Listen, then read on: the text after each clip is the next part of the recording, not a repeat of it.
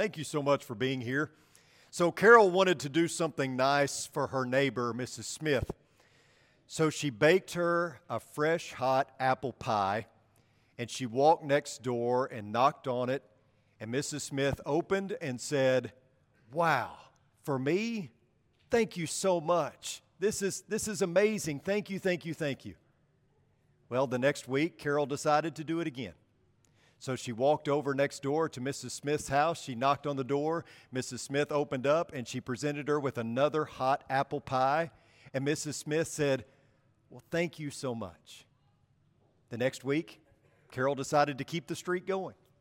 So she took a hot apple pie next door to Mrs. Smith. She knocked on the door. Mrs. Smith opened. Carol presented her the apple pie, and Mrs. Smith said, "Thanks." Shut the door and went on her way. The next week, Carol brought her another apple pie. She knocked on the door. Mrs. Smith opened, and she presented her the apple pie, and Mrs. Smith said, "Thank you. You might want to try not cooking it so long.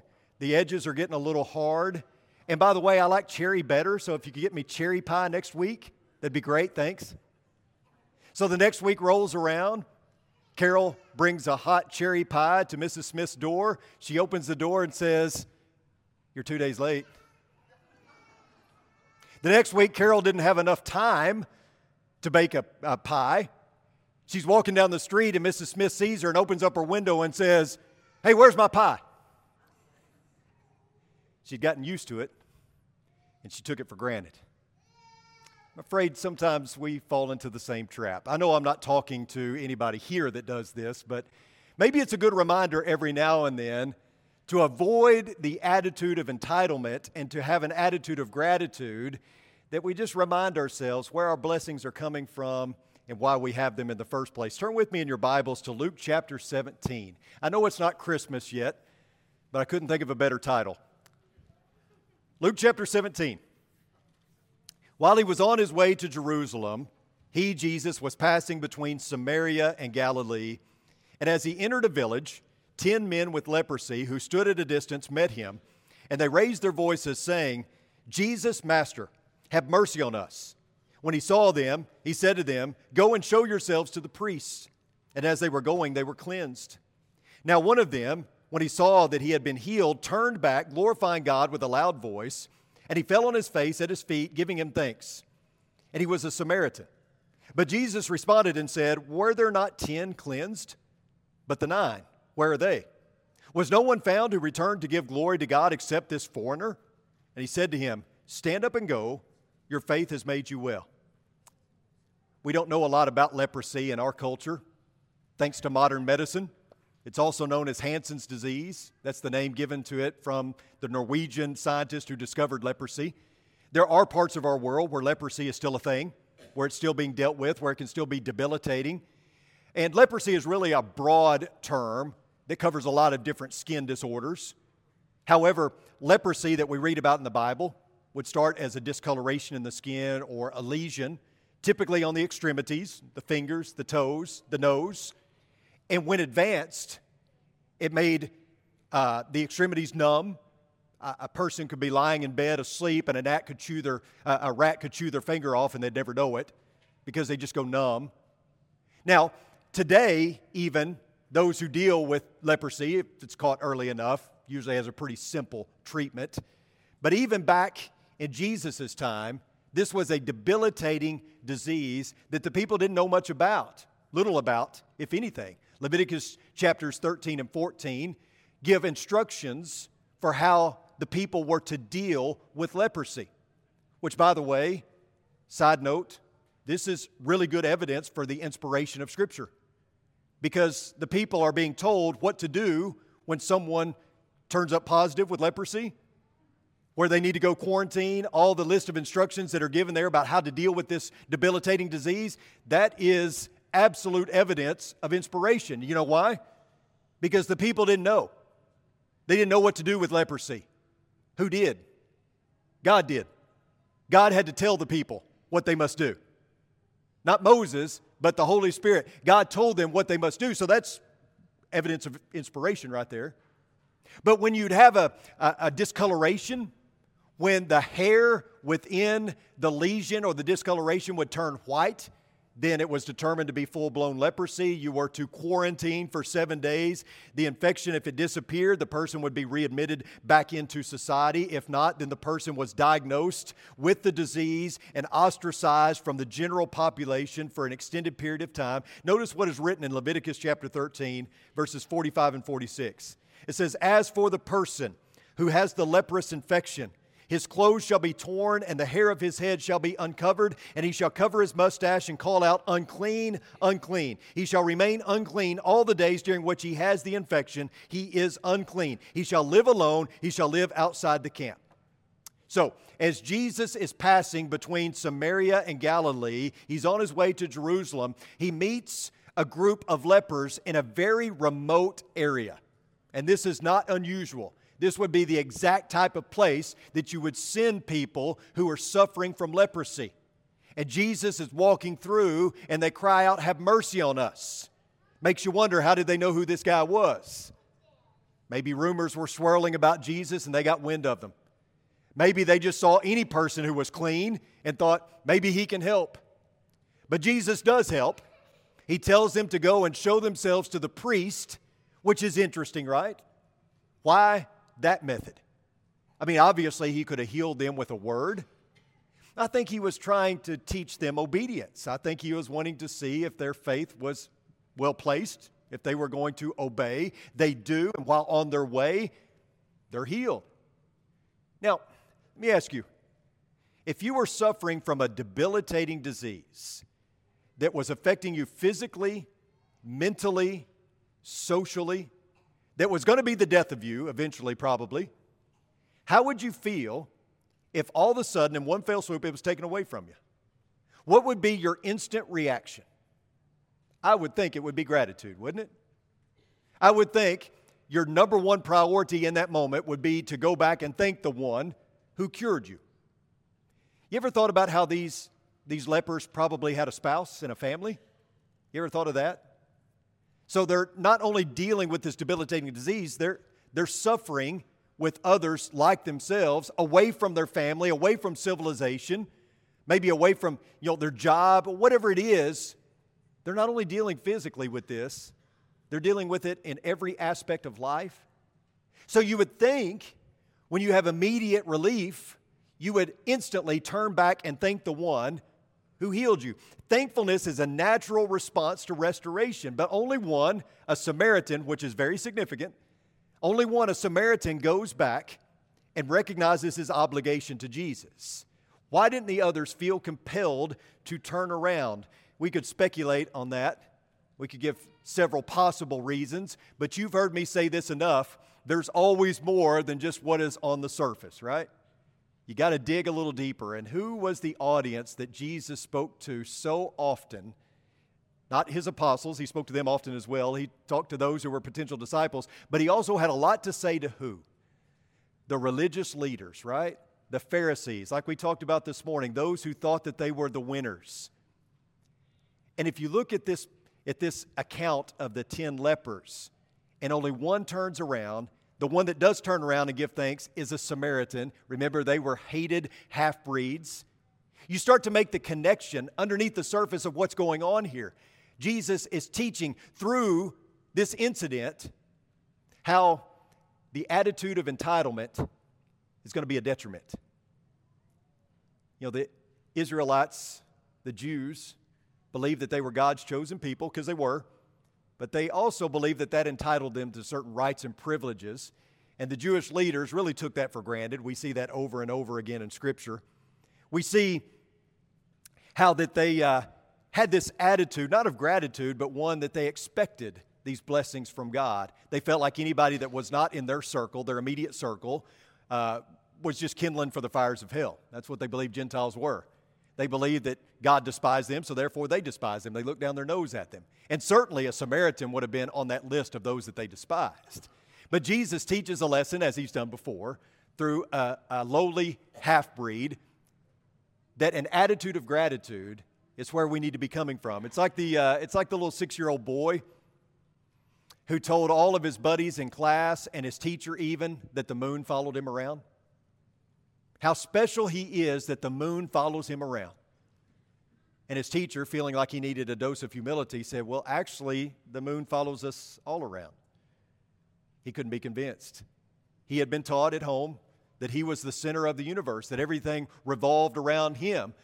Before the days of political correctness, we might call him a spoiled brat, but we know who we're talking about, right?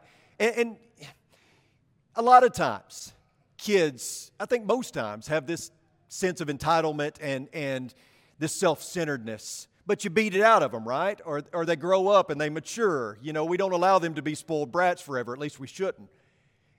You know, when I was coaching, we had a young man who was a freshman on the baseball team, and he didn't get to play.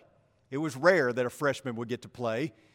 He might get to play sparingly. He ended up being a pretty good player, but as a freshman, he didn't get to play much. And his parents took issue with this. And they asked to talk to me, and they wanted to know why their son wasn't getting to play. And, you know, early on, I used to try to massage the situation and say things like, you know, hey, just hang in there. It's going to be fine. It'll be okay. After a few years of that, I realized, you know, the best thing to do is probably just be honest, you know. And so when a parent like that would come to me and say, you know, why didn't you get him to play? I'd, you know, kindly say, well, who should he play over? I mean, is he better than this kid? Is he better than this kid? You know, I mean, usually it was obvious, not always. Or sometimes I would just say, when they would ask, you think he's going to get to play? No, I really don't. He's a good kid, and I want him out here, and I think he's going to get better, and he will eventually earn some playing time because he's a good kid, he works hard, all those kind of things. But right now, no, he's probably not going to. Just being honest. Well, this young man, his parents said, well, I just don't understand why he doesn't get to play. He was an all-star. And I'm thinking, how in the world was he an all-star? But I didn't say that, you know. But in their minds, there was a sense of entitlement there. You know, in summer ball, he was an all-star. Why wasn't he getting to play now? Why aren't you giving him an opportunity, which I gave him plenty of opportunities, right? I mean, he just wasn't good enough in the moment. But we all kind of can easily fall into the trap of entitlement, believing that we deserve certain things. The language of entitlement says, don't you know who I am? I'm an all-star. The moon follows me around. Don't you know who I am? Now, like we said last week, the Bible originally wasn't broken into chapters and verses. So typically when you read it, you can read it in one long context. And what you read just before this account of the 10 lepers in chapter 17 is the story of the rich man and Lazarus in chapter 16.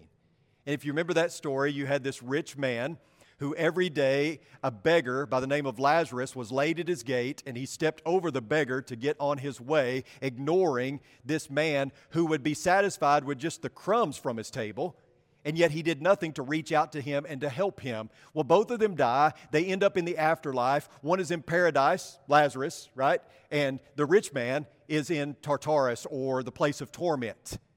I want you to notice what is written in verse 24 of Luke chapter 16. Crying out in agony, the rich man says, Father Abraham, have mercy on me and send Lazarus so that he may dip the tip of his finger in water and cool off my tongue, for I am in agony in this flame. Did you catch it? The sense of entitlement, even in the afterlife. I mean, the rich man had been served all his life on earth. He expected to be served in eternity as well. Send Lazarus. Interesting, right? It's not just the rich. The poor can fall prey to the attitude of entitlement. They too can be consumed with this attitude of entitlement because they're disenfranchised, disadvantaged, have nothing. The disease of entitlement is no respecter of persons. It's an equal opportunity infector. The culture of entitlement says, I deserve because you owe. But Christ has an attitude, and we should all take on the same attitude that says, I surrender because I owe. Look now at verses 7 through 10 of Luke chapter 17. Prior to the 10 lepers, it says, Now which of you, having a slave plowing or tending sheep, will say to him after he comes in from the field, Come immediately and recline at the table to eat? On the contrary, will he not say to him, Prepare something for me to eat, and properly clothe yourself, and serve me while I eat and drink, and afterward you may eat and drink? He does not thank the slave because he did the things which were commanded, does he? So you too, when you do all the things which were commanded you, say, we are unworthy slaves. We have done only that which we ought to have done. So, just as way of reminder, here are a few simple truths to help us garner an attitude of gratitude and to avoid a sense of entitlement. The first one is this: God is the master. We are the slaves. And folks, if you get that order wrong, you won't see heaven. It's that important. God is the master. We are the slaves. Notice again Jesus' word. Which of you, having a slave plowing or tending sheep, will say to him when he has come in from the field, come immediately and sit down to eat? But will he not say to him, prepare something for me to eat and properly clothe yourself and serve me while I eat and drink, and afterward you may eat and drink? Throughout Scripture, we find an image of the follower of Jesus that stands in stark contrast to what the world promotes. The world promotes consumerism, but Jesus promotes discipleship, something very different, right? We see this image of a slave here. This is a title that was given to followers of Jesus many times. We know that James and Paul and other New Testament writers employed the term bondservant or bondslave. In the Greek, it's the word doulos, and it means just that. It means a bondservant, a bondsman. When one such as Paul uses this word in referring to himself as a bondslave of Christ, he means that he had formerly been a slave to Satan, but now there's been a transfer of ownership. There's been a transfer of allegiance. He was bought with a price, and now he is bound to his new master. Doulos is the most common word that is used for servant in the New Testament. Originally, it referred to the lowest person on the totem pole of servitude, and it came to be known as one who gives himself up to the will of another. And so, needless to say, servant or bondservant is what we should be striving for because it demands selflessness. And as you've heard me say over and over again, this isn't all about you. There's certainly personal benefit, but it's not all about us. It's not all about me personally. You have been bought, you have been redeemed. You have a master, and that master is Jesus Christ, and your life is spent in dedication to Him. God is not a consumer item that we can buy in exchange for half-hearted allegiance from a fickle customer base. You've heard the statement, the customer is always right. Not when it comes to this. You're always wrong. That's why you need a Savior. Secondly, God is no one's debtor. God doesn't owe us anything. Again, Jesus said, He does not thank the slave because he did the things which were commanded, does He? The reason the master doesn't thank the servant is because the master is not the one under obligation. Jesus' point is that the slave's obligation to the master is what makes the relationship. It's not the other way around. God doesn't owe you. He doesn't owe you anything. And though He has promised to bless us for our service and obedience to Him, He is not obligated to anything. He does it because He loves us, not because He has to. After we have done everything required, everything, we are still slaves at the end of the day. We have done only what we are supposed to do when we have done everything we're supposed to do. God blesses us with many things, not the least of which is rescue and salvation through His Son. However, He blesses us because He wants to. You think about this. We can't handle what we think we deserve, right? I mean, if God adopted a system of merit, we'd all be in trouble. Because what we deserve is hell. But thanks be to God that we don't have to suffer the guilt of our sins. That doesn't cancel out the good that we've done. If we got what we deserved, we wouldn't see heaven, but thanks be to God. Jesus gives us what we don't deserve. That's what mercy is. It's shielding us from what we deserve. Because of grace, because of the forgiveness that comes through Jesus Christ, we don't get what we deserve. And finally, keep in mind that every blessing is a gift from God. So you too, when you do all the things which are commanded you, say, we are unworthy slaves. We have done only that which we ought to have done. You know, this isn't like when I was in Cub Scouts and they give you that sash and you get the little badges, for doing certain works and things like that. It doesn't work that way. Even after we've done everything that we are commanded to do, we're still unworthy slaves. And we still thank God for overlooking our sin because we've been washed in the blood of Christ.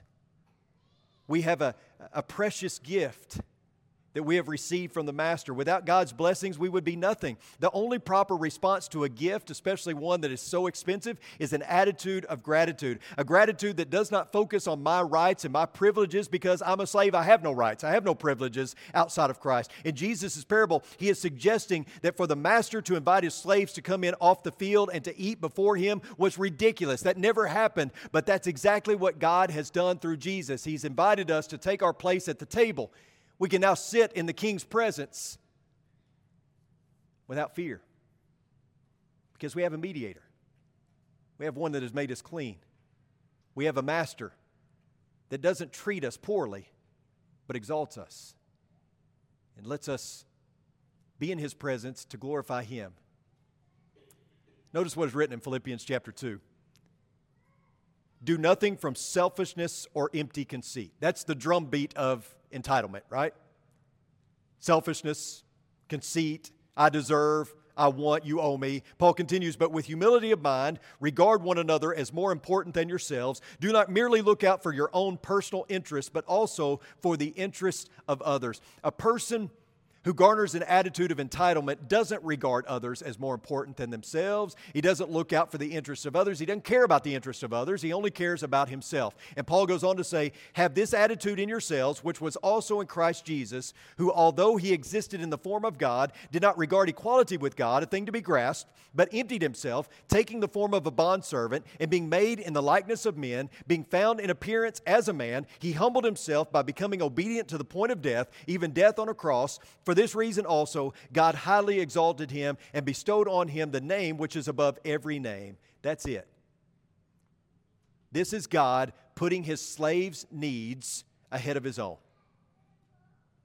This is the Master letting his servants come and eat before him. God, through his Son, emptied himself. He took on the form of a bondservant. Though he was the Master, he became a slave, an unworthy slave because he took on our unworthiness. It's an out-of-order concept. It's an upside-down way of thinking. Shouldn't be this way, but our Master did it nonetheless. Christians should be the most grateful people on the planet.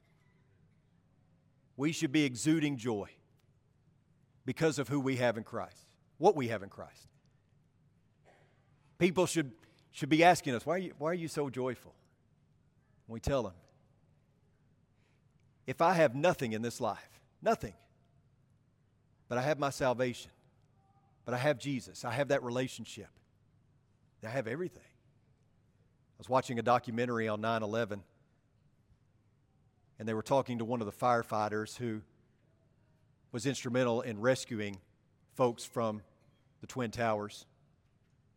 And as they were talking to them, they said, they asked him, what's it like to be a hero? I mean, what is that like to know that you had a hand in saving so many people? And very humbly he said, I don't feel like a hero. It's what I'm trained to do. It's my job. It's what I'm supposed to do. And I think about that with us. There's no entitlement here. We don't deserve anything. We are immensely blessed. So we don't get extra points because we come to church every time the doors are open. We don't get a gold star because we serve somebody. We don't get an extra dose of blessing because we came to a gospel meeting or something of that nature. Even when we've done everything we're supposed to do, we're still only doing what we're supposed to do. God owes us nothing. We owe him everything. So, let's leave here tonight. And let's go out and let's express that attitude of gratitude in our lives so that others can see Christ living in us. Maybe they'll ask us, why are you so happy? Why are you so joyful? Well, let me tell you. David's going to lead us in a song. If we can help you tonight in some way, why don't you come as we stand and as we sing.